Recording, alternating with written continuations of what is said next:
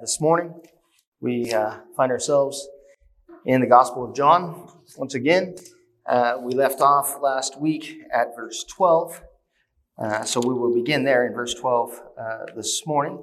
So if you would turn with me to John's Gospel. This morning, we're going to pick up there, like I said, in verse 12. We'll pray, then we will read the passage for our consideration, and then we will divide the text, making some observations and applications along the way. But first, would you please join me in prayer? And Father in heaven, we do come this morning to the Holy Scripture asking for your help, your Holy Spirit's help. We ask that the passage this morning would enlighten our minds, that we might think correctly, that it would inflame our hearts to love appropriately, and that you would move our will to obey faithfully. We pray this morning for those who are affected by COVID, such that they're unable to gather here with us this morning.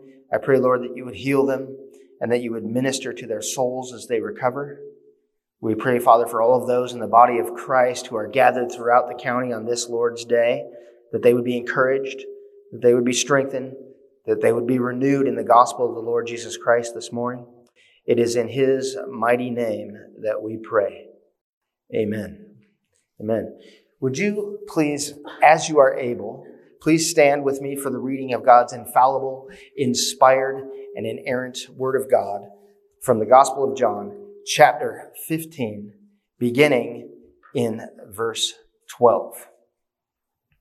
This is my commandment, that you love one another as I have loved you. Greater love has no one than this, that someone lay down his life for his friends. You are my friends if you do what I command you. No longer do I call you servants, for the servant does not know what his master is doing. But I have called you friends, for all that I have heard from my Father, I have made known to you. You did not choose me, but I chose you, and appointed you that you should go and bear fruit, and that your fruit should abide, so that whatever you ask the Father in my name, he may give it to you. These things I command you, so that you will love one another. If the world hates you, know that it has hated me before it hated you. If you were of the world would love you as its own. But because you are not of the world, but I chose you out of the world, therefore the world hates you.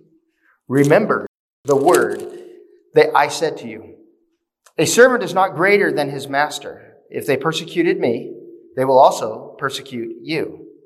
If they kept my word, they will also keep yours. But all these things they will do to you on account of my name, because they do not know him who sent me. If I had not come and spoken to them, they would not have been guilty of sin.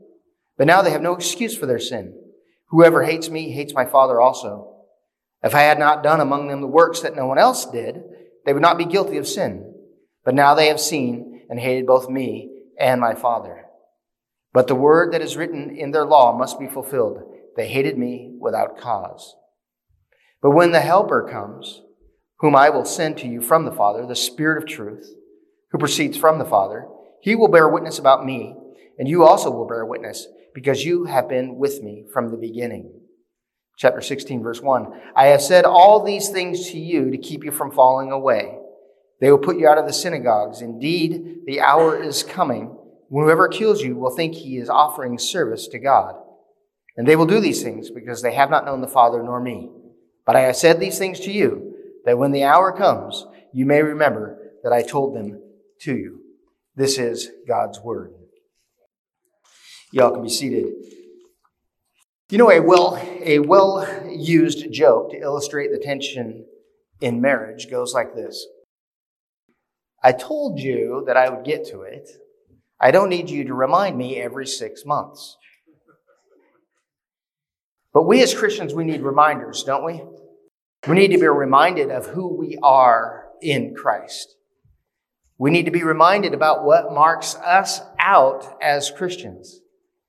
We need reminded that God is the one who saved us.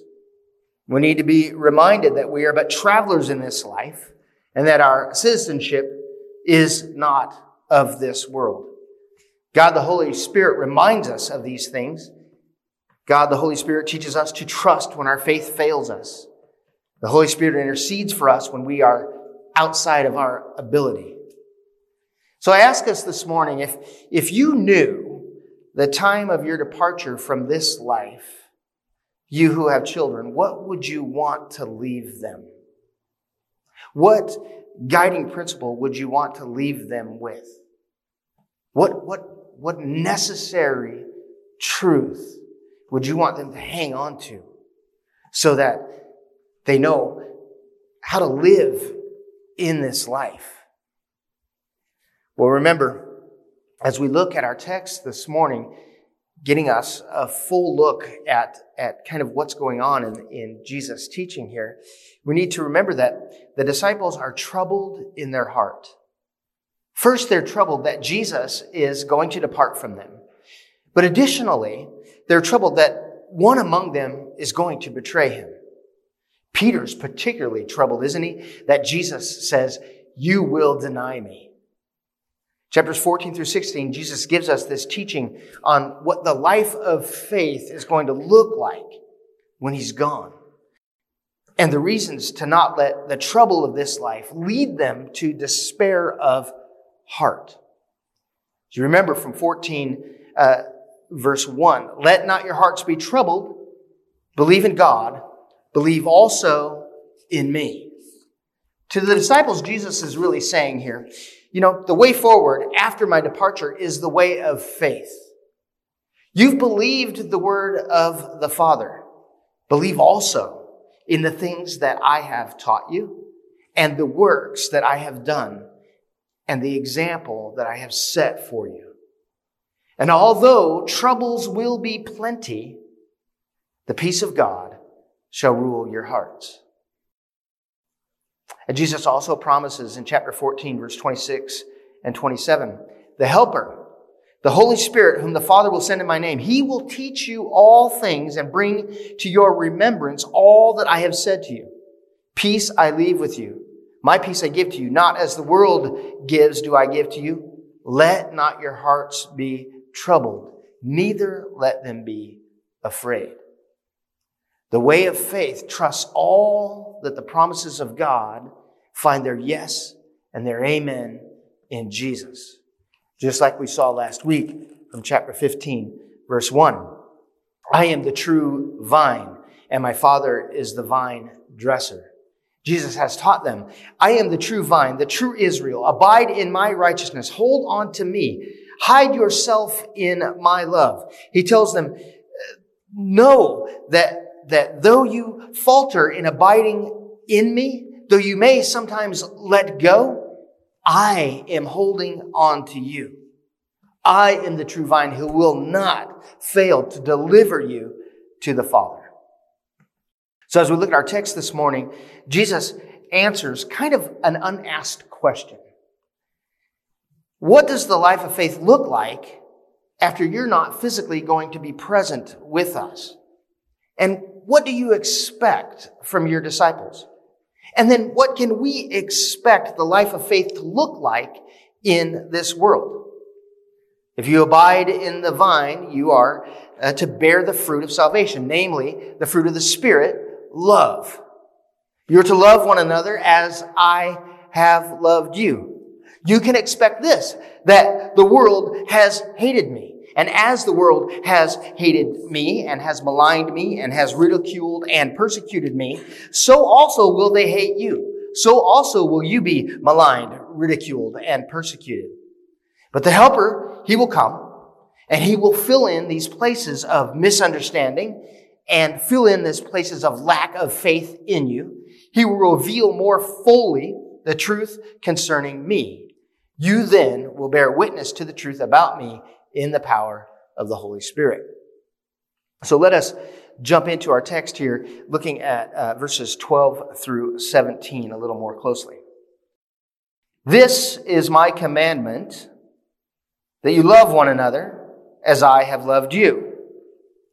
Greater love has no one than this, that someone lay down his life for his friends.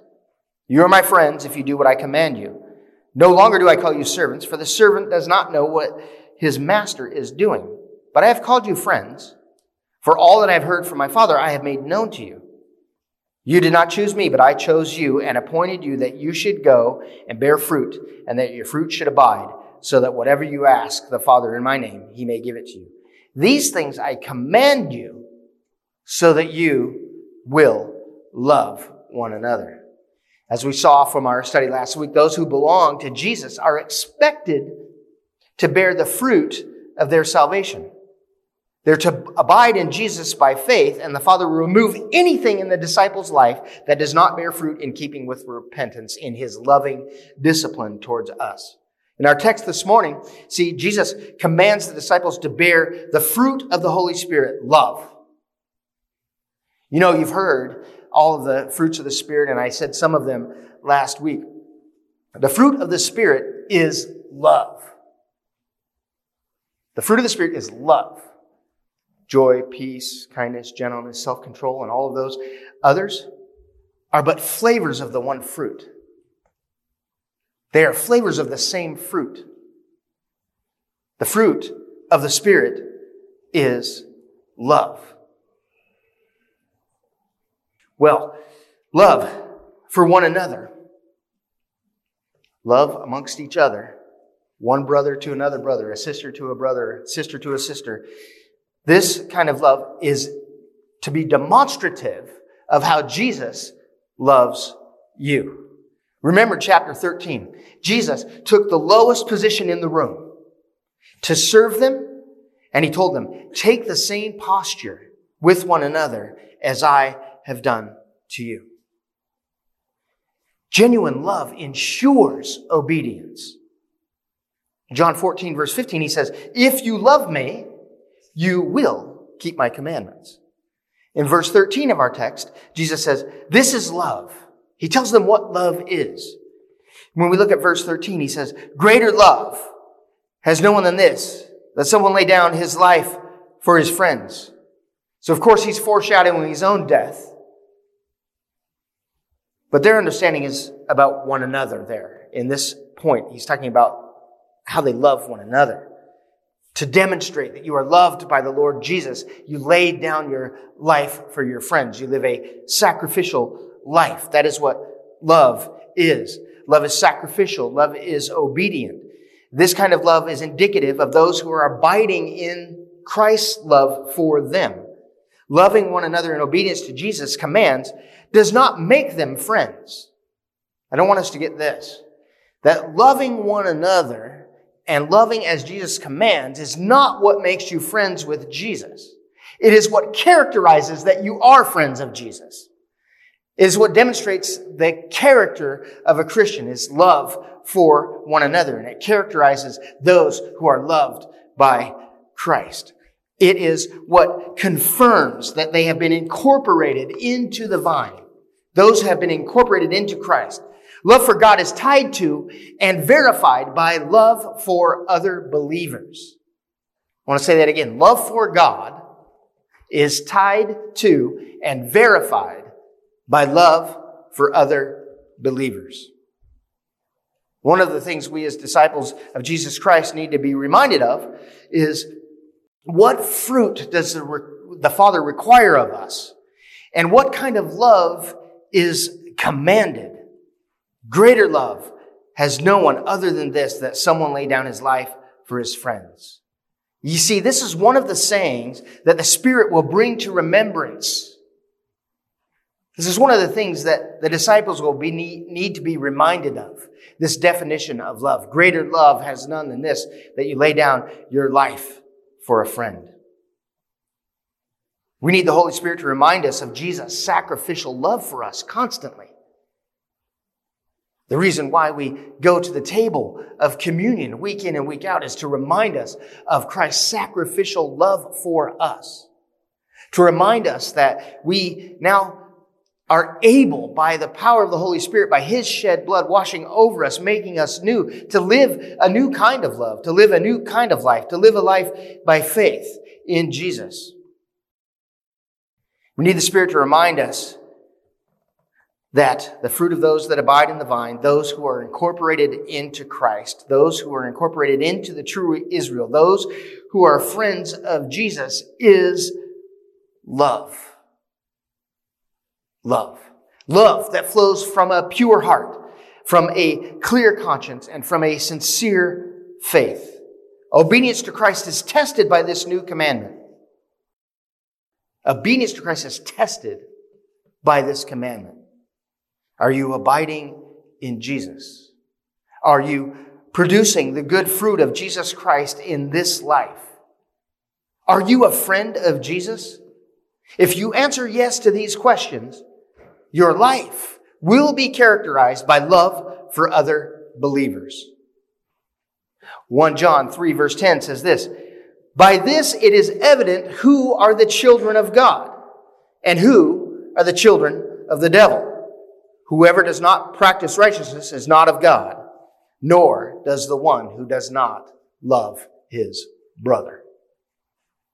Loving the church member that is sitting across the aisle from you, the one that grates on your nerves. Loving that church member in a sacrificial way, I want you to get this. It's not an option. It's not an option for brothers and sisters. Notice this, it is the command of the Savior, the one who loved you. It is a command of Jesus. And it is evidence of saving faith. Notice this is my commandment. Doesn't sound like a suggestion, does it?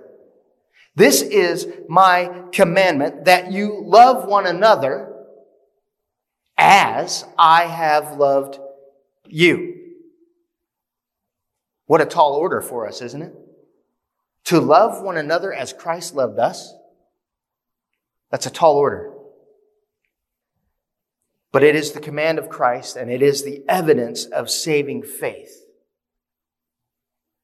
And more than likely, I believe that it is the main reason why Jesus says, the helper's coming. You're going to need some help with this one. The helper is coming. And when he comes, he will enable you to do that when the Holy Spirit comes. Notice verse 15. "No longer do I call you servants, for the servant does not know what his master is doing, but I have called you friends, for all that I have heard from my Father I have made known to you."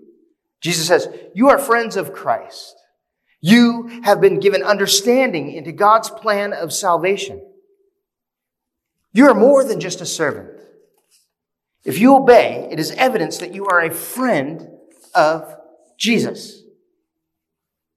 The revelation of Jesus Christ to these disciples, it distinguishes the slave from the friend. Though the disciples now only really understand in part, the promised Holy Spirit will complete the revelation that is bound up in the person and work of Jesus. Jesus' disciples really are more informed, more privileged, more comprehending than any believers that ever came before them. Truth of the matter is that you and I who are in Christ are more informed, more privileged, more comprehending than any of the Old Testament saints. Because Jesus has made known the heart of the Father to you and to I. He's made known to us the plan of salvation, of God's redemptive work in the world. But immediately, you see, Jesus does not want the disciples to get puffed up concerning this understanding, this insight, this friendship, this relationship that he has built with them. He does not want them to get puffed up concerning that. So notice that immediately, verse 16 and 17, he says, you did not choose me, but I chose you, and I appointed you that you should go and bear fruit, and that your fruit should abide, so that whatever you ask in the Father in my name, he may give it to you. These things I command you, so that you will love one another. Though you're commanded to love, and you've been given insight into the mystery of salvation, Jesus says, there's no room for boasting. You did not choose me. If you love Jesus and you love your neighbor, know this, it's because God chose you. It is because God in Christ Jesus appointed you to that kind of love. That God in Christ Jesus commanded you to love in that way. There's no room for boasting. I appointed you to be loved by me. And I am a friend of sinners who loves them to the point of death. None of you will do that for one another. Go and bear the fruit of the true vine, but only love one another as I have loved you. Be held by my love for you. Hold on to my love by obeying the command to love your brothers and sisters. Let us look at verses 18 through 25. If the world hates you, know that it has hated me before it hated you. If you were of the world would love you as its own. But because you are not of the world, but I chose you out of the world, therefore the world hates you. Remember the word that I said to you. A servant is not greater than his master. If they persecuted me, they will also persecute you. If they kept my word, they will also keep yours. But all these things they will do to you on account of my name, because they did not know him who sent me. If I had not come and spoken to them, they would not have been guilty of sin. But now they have no excuse for their sin. Whoever hates me hates my Father also. If I had not done among them the works that no one else did, they would not be guilty of sin. But now they have seen and hated both me and my Father. But the word that is written in their law must be fulfilled. They hated me without cause. Jesus says to the disciples, not only is the walk of faith marked by sacrificial love for believers, but the walk of faith in this life is also marked by persecution and hatred from the world. You're called out of the world. You are called to be separated from the world, separated from its systems, separated from its norms, separated from its sense of morality, its sense of wisdom. If you've been called out of the world, you will be persecuted and hated just as I have been. Listen to those two things as the way forward in faith. Love your brothers as I have loved you, and the world will hate you. That's the promise. The promise is, I command you to love one another. And here's the promise. Because I've called you out of the world will hate you. Wow. But I think it's an important thing for us to remember as we go forward in this life of faith, isn't it? It's a thing to really hang on to and remember. That if I am obedient to the Lord, if I am different, as we ought to be if the Lord saved us, if we are different from the world, trust that you have been appointed to hatred from the world. You've been appointed to love one another and bear fruit in the midst of hatred from the world and persecution from the world. Love as I have loved you, and you can expect to be hated as I am hated, Jesus says. Love as I have loved, and be hated as I have been hated. They hate me because I spoke the word of truth, Jesus says. Obedient disciples, right? They have the word of truth. And if it is spoken as we ought to speak, you too will be maligned, persecuted, and hated. I ask us this, are you embraced by worldly people? If so, it may be that you and I have embraced worldly thinking, worldly habits, worldly pleasures. It may be that we go along to get along, never speaking the truth of the gospel, never speaking the truth that the kingdom of God is at hand, that repentance and faith is necessary, that faith in Christ alone is what will propitiate or satisfy the wrath of God that your sin and our sin so richly deserves. Maybe the Church of Christ doesn't face much persecution today because many believers are not living contrary to the world, but instead we have embraced it. We've taken it as our own. True disciples of Jesus, they love as he has loved them, and they are hated in the world. This is another thing that the Spirit will remind the disciples of. The Spirit will remind them and us, you are not of this world.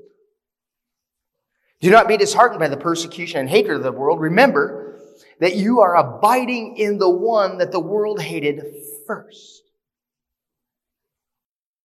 Let us look at verses 26 and 27. But when the Helper comes, whom I will send to you from the Father, the Spirit of truth who proceeds from the Father, he will bear witness about me, and you also will bear witness, because you have been with me from the beginning. Here Jesus says, you understand the plan of salvation, and you understand it in part as friends. But when the Spirit comes, the Spirit of truth, he will bring to your remembrance a fuller understanding concerning me. And he will empower you to bear witness to the truth concerning me. The Spirit will bring to remembrance all the things that I taught you concerning me. The Spirit will bring to remembrance that I supersede Moses. Though that the law came through Moses, grace and truth came through Jesus Christ. The Spirit will remind you that the festivals were but a shadow of what was to come, that Jesus is the light of the world. The Spirit will bring to the disciples remembrance that Jesus is the true vine, that Jesus is the true Israel. All who are called Israel are those whom the Father has drawn and given to Jesus Christ as a gift. It is Jesus' just reward for his obedient, sacrificial faith and love, even unto death on a cross. The Spirit will remind the disciples that Jesus is the life of men, that he is the way, the truth, and the life, and that there is a new life to be lived. And it is a life of faith, a life that is held by and holds on to Jesus, a life that bears the fruit of salvation, a life that carries out the justice of God. The Spirit will remind the disciples that the disciples of Jesus, the legitimate children of God, are pruned and disciplined by the Lord that they might bear that fruit that is in keeping with repentance. The Spirit will remind the disciples of Jesus that you've been called out of the world and you've been appointed to bear the fruit of love toward other believers and appointed to persecution and hatred from the world. Jesus says, I'm going away. You're called to trust in me going forward by faith and not by sight. Next, Jesus will give the reason he has said these things in chapter 16, verses 1 through 4. I have said all these things to you to keep you from falling away. They will put you out of the synagogues. Indeed, the hour is coming when whoever kills you will think he is offering service to God. And they will do these things because they have not known the Father nor me. But I have said these things to you, that when their hour comes, you may remember that I told them to you. So I want to tell you this, brothers and sisters. You may not have experienced it yet, or maybe to some degree you have, faintly. But trouble is coming. Trouble is coming. The world and its system hates Jesus. The world and its system hates the proclamation of the gospel. They hate you narrow-minded, bigoted people who say that the only way to heaven is through Jesus Christ's shed blood. They hate you for that truth. Trouble is coming. And Jesus says, for my name's sake, they will kick you out of the religious institutions of the day. Think about this. I know some pastors who've been fired from their positions because they spoke the truth about Jesus Christ. Hard truths, scriptural truths. I know several because they stood firm on what the gospel is, what the gospel proclaims, and the church has hated them for it and gotten rid of them. Because the world has taken on those institutions, hasn't it? A bunch of worldliness in there. Here's the thing. Here's the truth. You will be the scum of society. And Jesus says, I've said these things to you that you may lay hold of me by faith in troubled times. That you would not be disheartened by the troubles that will certainly befall you, but you will know that you are mine and that I am the one holding on to you. When the hour comes, when these trials come, remember these things. I am soon sending the Spirit of truth to remind you of these things, that you don't lose heart. Well, church, we need help, don't we? We need to be reminded that in Christ we are commanded to love as He has loved. We must remember that the troubles we face because of worldly opposition, Jesus has appointed us to those things. We need to be reminded that we need to be as close to and as pressed into the person of Jesus as we can. We know that we need to hang on to Him by faith. We need to know that help has come. We need to understand that He that is in you is greater than he that is in the world. The command to love the unlovable believer across the aisle. We need to know that we can do that in the power of the Holy Spirit. The persecution and the hatred of the world that it throws your way, you can withstand that too in the Spirit's strength. We also, I think, need to understand if we are not being persecuted today, if the church is not being persecuted today, if we're not, are we obedient? I mean, that would be the first question I would ask myself. Is that if we're not under persecution today, are we being obedient in two ways? Are we being obedient to love the brother and sister across the aisle in a sacrificial way? The answer to that is no. Maybe that's why you're not being persecuted. Are we silent? Are we silent concerning the gospel? Do we shrink back from saying in the world, as systems are described to us and people who are of the world say, this is how life is, and we say, but, do we not say, but the kingdom of God is like this? The Word of God says this. Jesus is the King of the world. He's the King of the universe. He is true. The Scripture is the authority by which I stand. This is the truth. Do we say those things? Do we live those things? I think that if we don't live those things, that may be why the church has not felt the kind of persecution that is described here. The world is okay with us as long as we have done what we've done, which is adopted worldliness into the church. We made the church palatable to the world. We make it pleasant for them. We pick music that doesn't offend them. We preach messages that skirt around the truth but don't tell it. And the world says, I have no problem with those Christians. Because one, they're cowardly and don't tell the truth. They keep it to themselves. And they look a lot like us. They have great entertainment. You should come and sing with them, right? Those kind of things. I just wonder if the church got serious about their faith, got serious about sacrificial love toward one another, got serious about proclaiming the truth of the gospel to a world that so desperately needs it, trouble is coming. Are you afraid of the trouble? It's another thing. Are we fearful? Are we fearful of the trouble and persecution that is certainly due to come to us?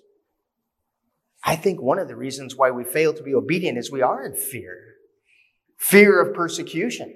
I think the church has been in fear of being persecuted, being maligned, being hated, being thought weird, strange, dull, whatever it might be. So shrink back. Let's not make waves.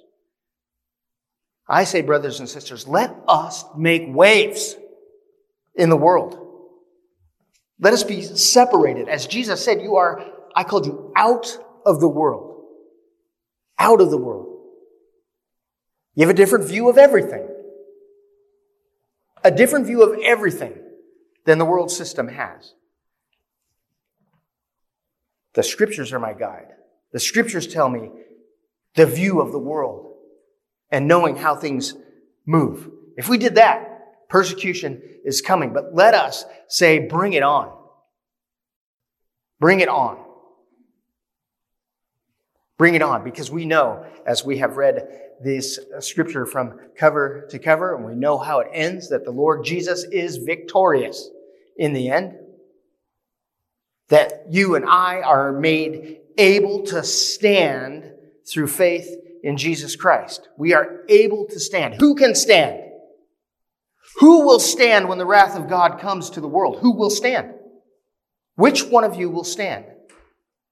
The one who has been faithful and trusts in Jesus Christ. You will be made able to stand.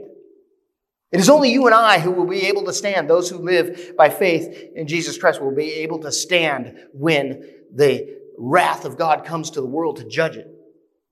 Only you, only I who have faith will be able to stand. We need the Spirit's help to remind Spring Hill Church that we have been called out of the world. And right now I want to ask the Holy Spirit, as we pray, to remove all worldliness from our lives individually and from our church corporately. To remove worldly thinking. To remove worldliness from our hearts. Heavenly Father, by the power of your Spirit, we ask, Lord, that you would show us those things that are worldly in us. That we would repent and remove those from our lives, Lord. That we would somehow, as we gather together on Sunday morning, when we cross the threshold into the church, this is a distinct, separate place. It is the embassy of the kingdom of God in a world that has gone wrong because of sin. We would be a people set apart. That our worship would be set apart to glorify you, Lord. We ask, Lord, that you would cast all worldliness out of us individually. The things we watch, the things we read, the things we listen to, Lord, and that same truth would be evident as we gather corporately, Lord. We ask all of this in Jesus' name. Amen. From God's Word, Romans 11:36, we will leave with this. For from him and through him and to him are all things. To him be glory forever. Amen. Amen. God bless you.